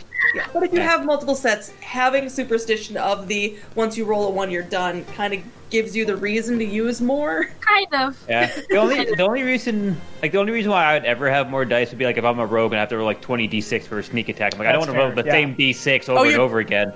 Those aren't even counting the D6 I have for the Your rogue I spell just was slots. playing. Oh yeah, there you go. Yeah, Unless that's you so need to spot. fill a spell slot counter from Arcane Spectacle. I know. I'm so excited. I don't even know where my dice are right now. Like, they're probably still packed somewhere. I don't even know. That's right. This 'cause was you the just most moved. hotly contested poll we ever ran on our Twitter. Was as a DM, when you have to roll a ton of dice, do you roll them all at once and make a big sound, or do you roll them one at a? All of them at the same time. Oh, you think it would depend? I would say I'm all not- at the same time, but that's just for efficiency. I'm not patient enough You know, to I will roll say, one at a time. It depends. If we are in person, you get the drop. Because in my group, we play online, but we're still doing physical dice rolling. Yeah. So it's like, am I gonna do, like, if I'm in person, I'll do the drop.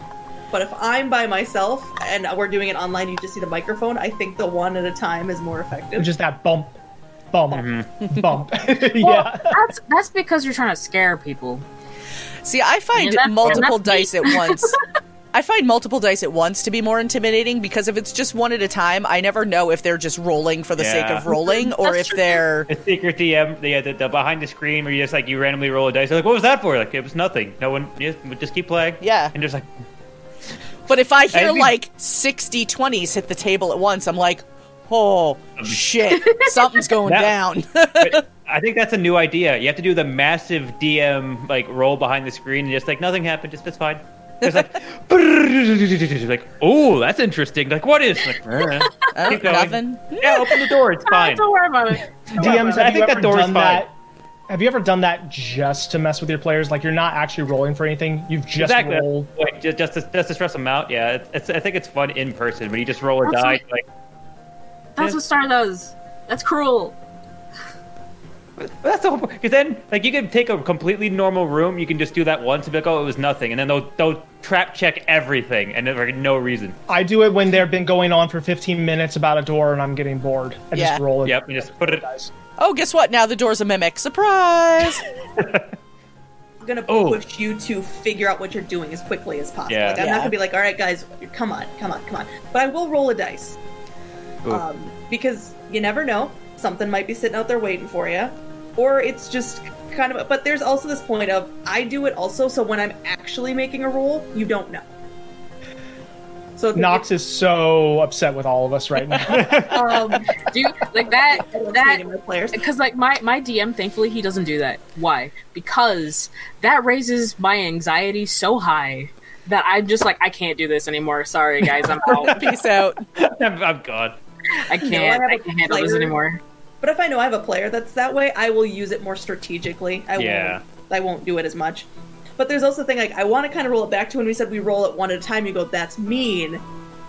Yes, that's kind of the point. Like, if you are up against a storm giant, I want you to be afraid of this thing. And that can be a technique of actually kind of setting some of that fear into the player. You know, so because, like, it's very easy to just be like, oh, it's just a game, you know, we're not actually fighting this thing, but all of a sudden, when reality starts to kick in a little bit, you get a little less reckless and a little more... Anxiety starts spiking. I find for that, the best way to enforce that is to bring an NPC who can die and have them one-shot him. Like, you're fighting a Stormlord, he puts the club down, he splats. Oh crap, this is serious. Bird. Whoopsies! Like... Or you go, oh god, that's so many dice, I need an electronic dice roller. I don't have this many physical dice to roll that much damage. And they're like, excuse me? They're like, just give me a second. What's really, or ones that I've done before that's actually a little funny is, oh crud, I don't have enough D6s. Can I borrow yours? That's a good one, yeah. That is borderline, that's borderline evil right there. I mean, again, I'm so thankful that my DM's not like that. I mean, he's also a dice goblin, so he has like, I think he has more dice than anyone I have ever met in my life.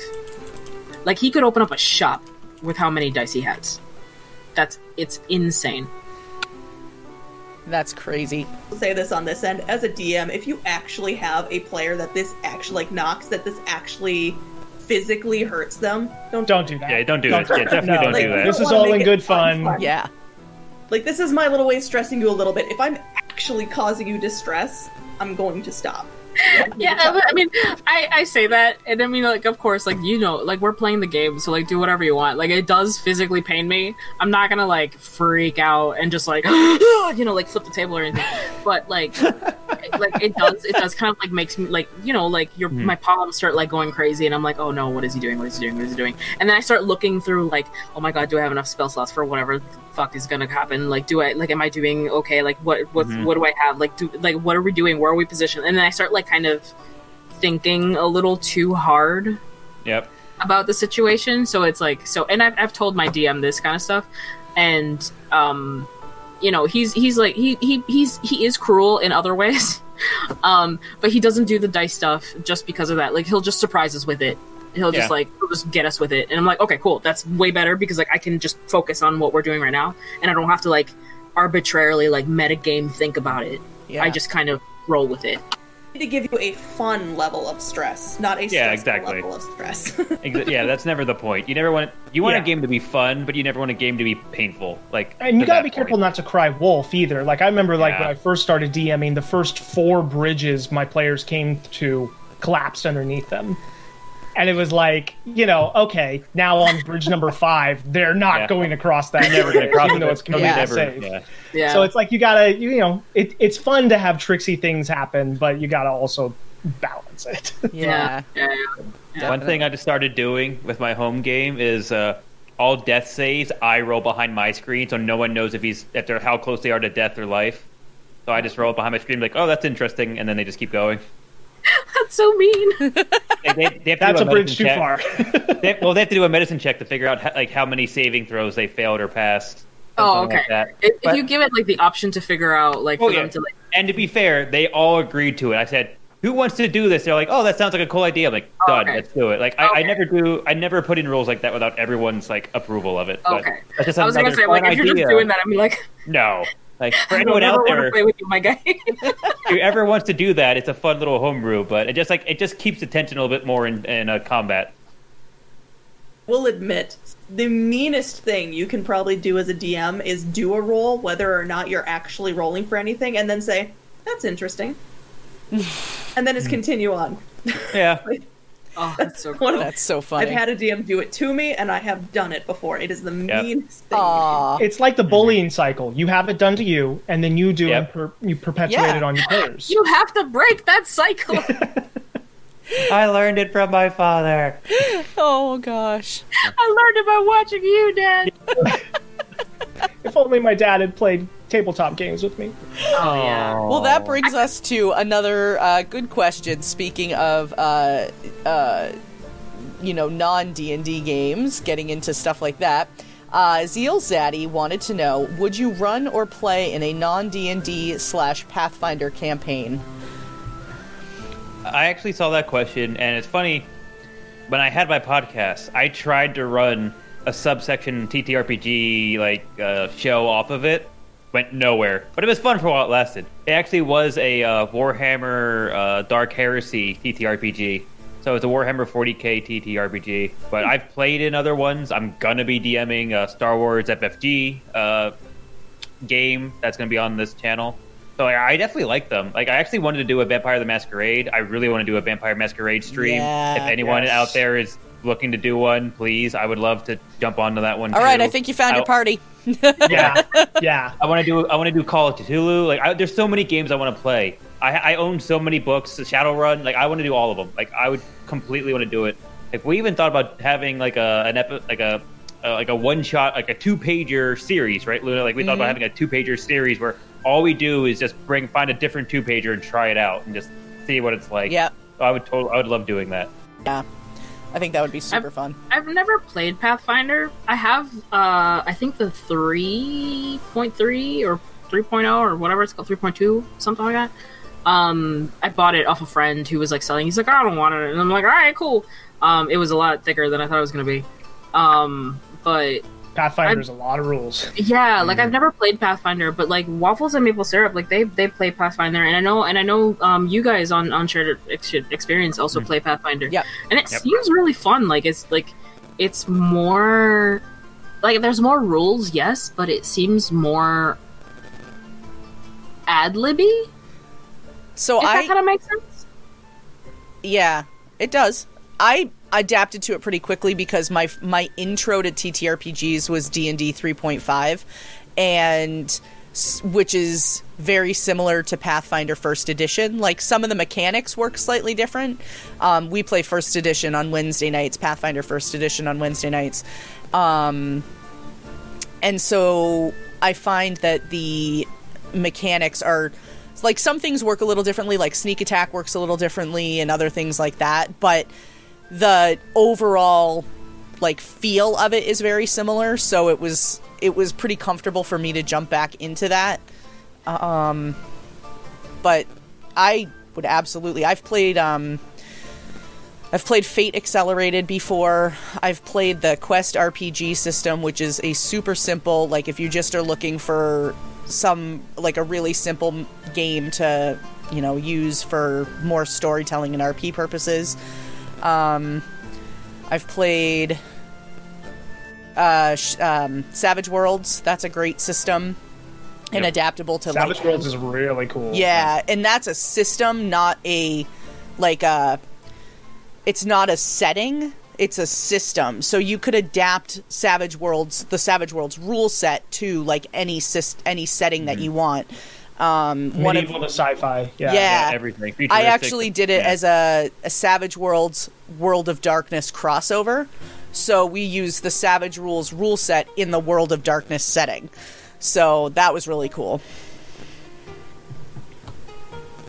Try Call of Cthulhu. I am not a horror movie person, but the idea of Call of Cthulhu sounds so awesome. So to much me. fun.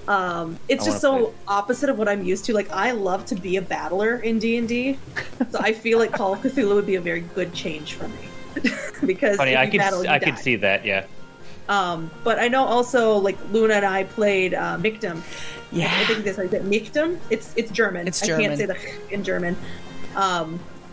But that was a lot of fun too, because that was like D&D is usually very set in like this dark, foreboding the world is going to end type of adventure, whereas Mictum is like, you're a hamster with sentience, and you're gonna do like I love that. Awesome. It was I so was great. an angry hedgehog. Yep. And it was awesome, and I was like, with the combat wombat. Wombat. Oh, is that where the combat wombat came from? Yep. Yeah. So like, it's a nice change of pace to go to Mictum, and I would advise anybody. It's really easy to pick up. Yeah. That's cool. I've never heard of it before. One of the things we've talked about with our show and just the world that we're building with all our different series is this idea that, like, we play D&D 5e, but we aren't beholden to it as far as, like, our story world. No matter the mechanics, because I want to build a world that is, Tolkien-esque and a world that is large, and I want to do shows eventually that are set in different parts of the world that use Savage Worlds, or there's a little clan of vampires somewhere that we run masquerade with or something. So like for now it's been all D&D 5e, but I actively want in the next year to expand that to new systems, which means I have to go learn new systems, which is its own thing. But like, I think good storytelling doesn't, these are all just frames for the picture, right? And like what you put in that frame is what really matters. Yeah, that makes sense. I've played the Fate system before. Only once though, because there was like a group of people that were like, "Oh, we're gonna like try this out and see how it goes," and we did like a How to Train Your Dragon type of Oh, that's fun. scenario. Yeah, like we each had dragons and we were all Vikings, and like we had like this little mystery thing, and it was a fun little one shot, and it was an interesting like how like I think it was like 1 to 3 is something, 4 and 5 is something else, 6, 7 is something else, 8, 9 or whatever. So it was a really interesting system. It was very like easy to pick up, but I mean you could literally make any kind of story with it. So yeah, something really interesting.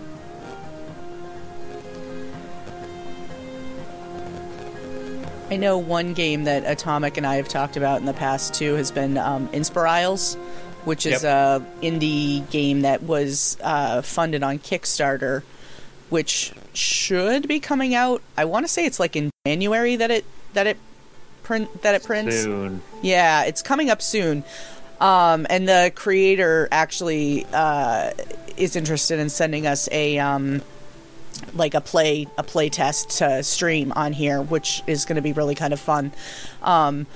But it's a little indie game that actually, depending on if you're in the US or Great Britain, it will actually use American Sign Language or British Sign Language as part of the system. So you actually will learn some sign language through the process of playing the game, which I think is really cool. So I'm excited for that. But it's more sort of like the system that Star and I played together. It's a little more like, it's not quite so like death heavy and, you know, like end of the world kind of stuff. It's a little more lighthearted than that.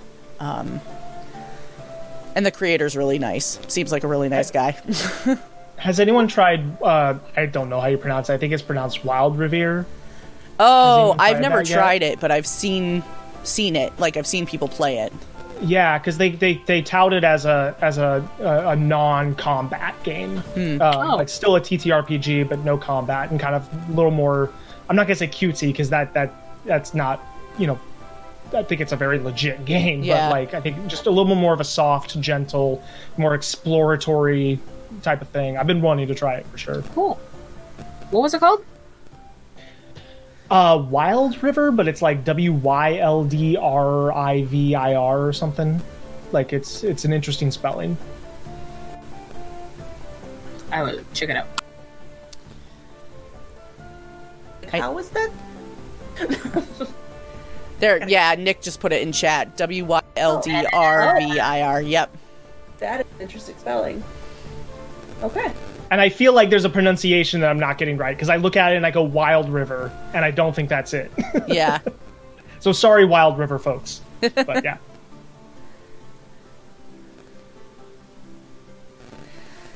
Nice. All right. Well, let's see. We've got a few other questions too that have come in. So, let's see. Ashmore DM. Have any of the folks here adapted mechanics and storytelling tools from systems other than D&D? We were sort of touching on that. I played D&D up to this point, except for playing Micdom once. So I haven't been able to really adapt anything from other TTRPGs.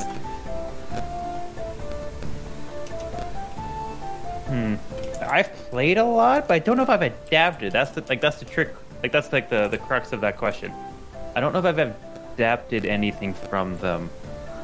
I know I didn't personally. I played in a bunch, and there's a lot I like, and I've thought about trying to do things like that or make my own, but I definitely haven't yet to this point. There's so many different types of systems. D100s, D20s, D6s. I mean, there's so many kinds. I've homebrewed a bunch of stuff, and we have a whole bunch of homebrew in our show, but I mean, it's still within kind of the box of what 5e kind of presents you. I have been playing in someone's home campaign for 3.5, which has been super interesting because, I mean, like, I know there's similarities and still D&D. It feels like a whole different game. Mm-hmm. And there are some mechanics that I think are really, really good. So I think I'm planning on merging a little 3.5 into my 5e going forward. But it's still D&D, so... I'll play whatever the DM puts in front of me. So I.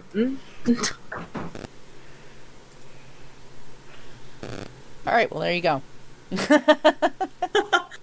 Let's see. Beast Wolf would like to know, what character are you supposed to play as a new person to D&D? For example, a barbarian or what? Beast Wolf is very new to TTRPGs and just joined my community, this community, and another community that I'm in and recently, and is interested in learning more. So what would you recommend for a brand new player?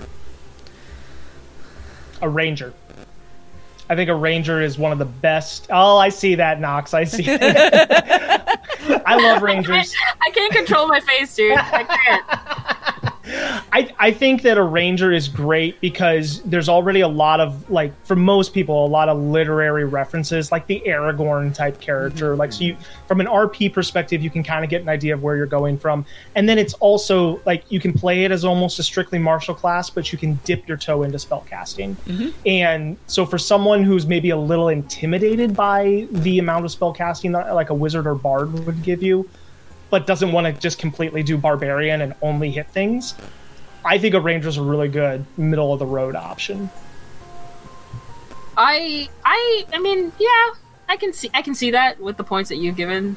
I don't know. Like, I would probably go more the either a fighter or a paladin, just because you get kind of the exact same thing. With a fighter, you just get the chance to like feel heroic, I guess, because you get like the extra moves and the extra, like, you know, the extra swings and the extra attacks and all that kind of stuff.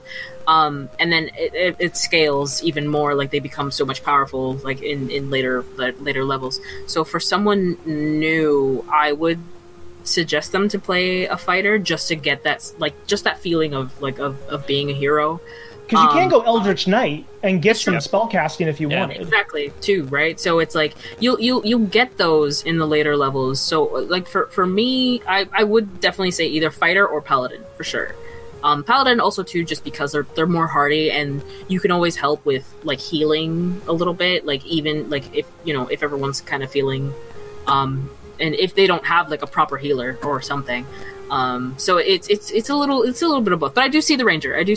Like the way that you yes, we will agree to disagree. I agree. I think the problem with the ranger is that they have a cruddy capstone, so people like throw it off completely. Where it's like a ranger is a powerhouse. In all honesty, like if you go a martial fighter, you are a powerhouse of damage. But getting back to the original question, I have a really hard time with answering this question.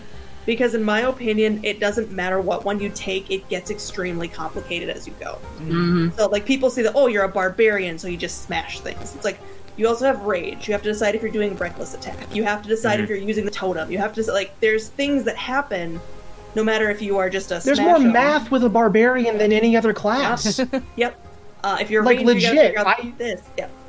Yeah, so it's one of those of, I think it's just you need to decide as a new player if you would prefer to be a striker or if you would prefer to be a magic user. If that is, then I would say if you want to go striker, I would agree and go fighter or barbarian.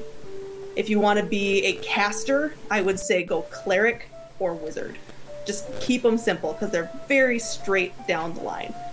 But yeah, if you want and you don't know, a ranger is a good choice and a paladin is a good choice. They're all going to be complicated as you go down the line, and they all start simple. So you just have to decide what you want to play, essentially. So I have a hard time answering that question, so essentially I didn't. But well, on that note though, like even for a spellcaster, I would almost even say warlock. Just because they get that chance to just just short rest, more spells, short rest, more spells. Like, they get the chance to really get a feel for spellcasting in like a kind of like a faster way, almost. I mean, they're all complicated, really. All the spellcasters are also really hard. But if I had to pick like like someone's like, oh, I want to play a spellcaster, go warlock. And we'll figure out the details of your patron and all that stuff later. But like, this is where I disagree with you. Here we go. But no, go on. I was gonna say, well, I think another aspect of this you have to decide is whether or not you want to be, if that new player is comfortable RPing or just combat. Because if someone just wants to be in the background, never talk, just whatever else, okay, yeah, you know what? You can do a fighter, you can do a ranger, like you can just be someone who is going to be safe in combat, but you can like watch from the sidelines and just take everything in. If you want more complexity, you can look at your subclass and things like that. But if you want someone that is just like, I want to be someone that mainly just role plays but does nothing in combat, like, you know, there's various aspects of new players, because like I know, you know, do you want to be someone who does all of their contributions through RP or all of their contributions versus combat? Because you could even say that, you know, rogues do like everything. Like you could literally do like a certain rogue, and if you wanted to, you can have a touch of just about anything you want. You can be a arcane trickster rogue, and yet you can get some spell casting. You can sneak everywhere. You can have all your proficiencies. You can be a skill hound. I mean, it all depends. So like, I think that's the other part of it. It's like, whenever I've talked to newer players, they always seem to be like, I want somebody who, when I'm in combat, it's super easy, very straightforward. I don't have to think much about it. And then in role play, I'll just be a personality, and that's it. I don't want to do much. So then that's when you can get into like the fighter or the barbarians or things like that. People who just I know what I'm doing in combat, each and every combat, and then I'll figure out the role play separate. So, but I also think it depends, because like I don't know, I always like having some flair to a character. So it's like that's why it's always hard to say like, well, you could do a wild magic barbarian and just who knows, just do whatever you want. Like it really just depends. Actually going to change my answer. I'm thinking about it a little bit more. If you to ranger, want, right? No. Yep. If you have a player who doesn't know what they want to play, striker, magic user, whatever, have them be a war cleric. Yep. You have every single martial ability, or martial, you can martial weapons, you can use simple weapons, you have all the armor classes, you are a full striker and a full caster. Yep. It is a hell of a mess with its channel divinities because they're not great. But you have full spellcasting ability. You're a healer, so if you need direction, you just heal. And you're also a striker, and you have no limits to what you can wear and use. Go. Yeah, that's true. That's fair. Yeah. So I'm changing my answer. War cleric is the I mean, I definitely agree with character. that. I definitely agree with that. Like, at least, like, in the sense of, like, if I were to really, like, bring someone new, I would try to give them all those options, and then just be like, just pick one. We'll roll with it. Don't worry about it. To learn it no matter what. So Okay, but I have to give the gimme answer that everyone should have gave at the very start. Do whatever class you think is fun. Doesn't matter if you're a new or a fan. Whatever class you're going to have fun with, just play it. Because legit, even the worst class like Warlock can be a ton of fun. Wow. Okay. Oh, it is on. Ding, ding. Like, we're just waiting for that. Oh, okay, fine. I mean, honestly, I've never even played a Warlock, to be honest. Just because, like, I love personally the sorcerers. Like, that's my favorite class. Yes. Everyone has one. Everyone has one class that they're like, this is my baby. No one say anything ugly about my baby. Yeah. Everyone does. Pretty much. They have And the class everyone that hates they it. love and will defend to the death, and then there's one that they hate. They won't say you can't play it, but they'll tell you it's the worst one. I mean, I don't hate any of the classes. Ranger is like my least favorite for sure, but like it's not that like again, I've never played them. Like I'm mostly like a spellcaster player. Like only recently I just made a rogue, the Tiefling rogue that I played on Stars one shot, and my Centaur cleric. Like those are the first two of those that I've ever played in my life. So it's like, yeah, I'm mostly spellcaster anyway. I tried to play a paladin once that was based on 1980s Shira. It did not go well. Oh boy. Yeah, it was funny. Also, I just have to go ahead and say, Relic, I completely agree with you. Clerics for life. And on that note, we are actually at the point where we need to start wrapping up. I know. It goes so fast. So I'm going to have everybody just go around and remind us of who you are and where we can find you online. And we're going to go in the reverse order of when we started. So Nox, we're going to start with you. Hi, I'm Nox. You can call me Nox Batty, Nox You can call me Batty. That'd be either one. You can find me on Twitter, Instagram, Tumblr, Twitch, all under Nox Batty. I do art for D&D podcast streams and supplements. If you are interested in getting any art done, let me know. Hit me up on DMs. You can email me if you want to also as well. And yeah, just hit me up if you need anything. I stream Tuesdays, Thursdays, and Saturdays. So if you want, come hang. Cool.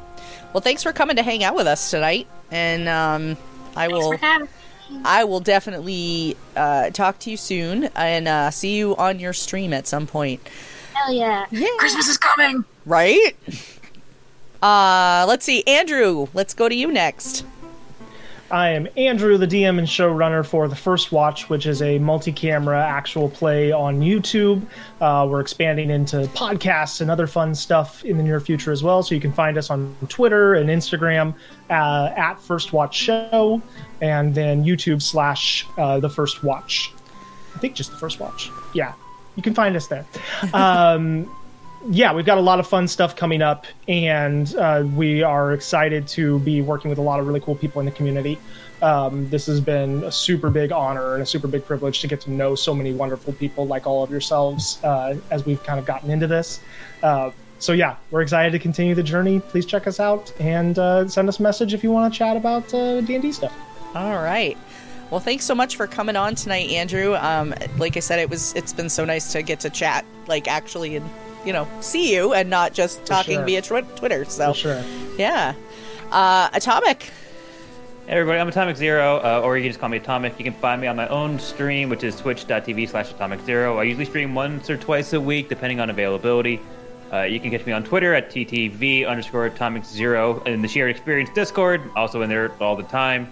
I'm on the Spice Must Roll, which is hosted on the Astropubs Twitch channel, Saturdays, 2 p.m. EST. Currently doing a mech-based game of Stars Without Numbers, and soon to catch me on the Shared Experience channel doing the Star Wars FFG Edge of the Empire show that I'm calling Ripples in the Gray. So please stay tuned for that. Excellent. I am so excited for that Star Wars show, and I caught some of your stream on Saturday with the Astropub, and what I saw was a lot of fun, so I hope that goes well for you guys. Oh, it's a zany campaign. Yeah, it seems it. And Star, let's go to you. Well, you can find me on Twitter and Instagram, where I do my daily D&D magic items. A little bit of an asterisk behind the daily. It is not daily, but it started out that way. And also, coming in the new year, hopefully I will have some supplements up on DM's Guild. So let's hoping on that. But otherwise, chat me up on Twitter. I love talking about D&D and TTRPGs. Awesome. Well, thank you for coming to hang out as well. It's been super fun getting to have you on again, and now you can add another one to your counter so you and Shannon can keep your competition going. She's gonna beat me. I know she is. Well, now that we're on Sundays, it's a lot harder for her to get here because she's literally running from stream to stream. So we tried it last week. It was rough, but we made it happen. All right. Last week, and she's like, "I gotta go." Yeah, it was funny. It was good, but it was funny.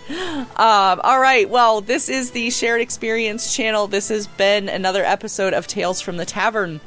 You can catch us every Sunday night at 8 p.m. Eastern, 5 p.m. Pacific, right here for our TTRPG and all things nerdy roundtable discussion. You can also catch us on Wednesday nights, same time, 8 p.m. Eastern, 5 p.m. Pacific, with our 50 Shades of Crimson campaign, which is a first edition Pathfinder campaign. We've got some other fun stuff coming up in the works as well. We also have, I'm excited to say that Tales from the Tavern is also now available in podcast form. It usually takes, there's a little bit of editing and stuff like that, so it's usually up about a week later.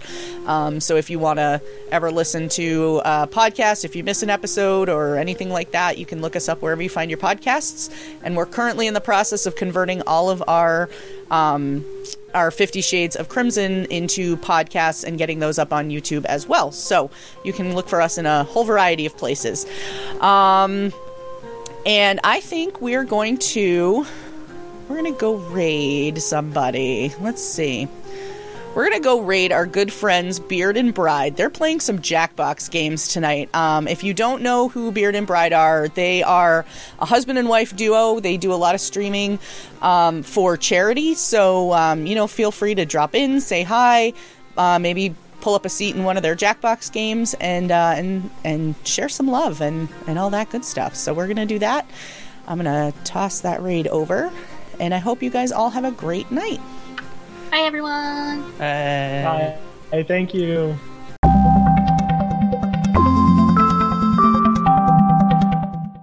We hope you enjoyed the conversation from this week's Tales from the Tavern. If you'd like to catch the video for this conversation or any of our actual play campaigns, learn more about our cast members, or find out about interacting with the staff and cast of Shared Experience Productions, please visit us on Twitter at Shared Experience RPG. That's Shared EXP RPG. Yay!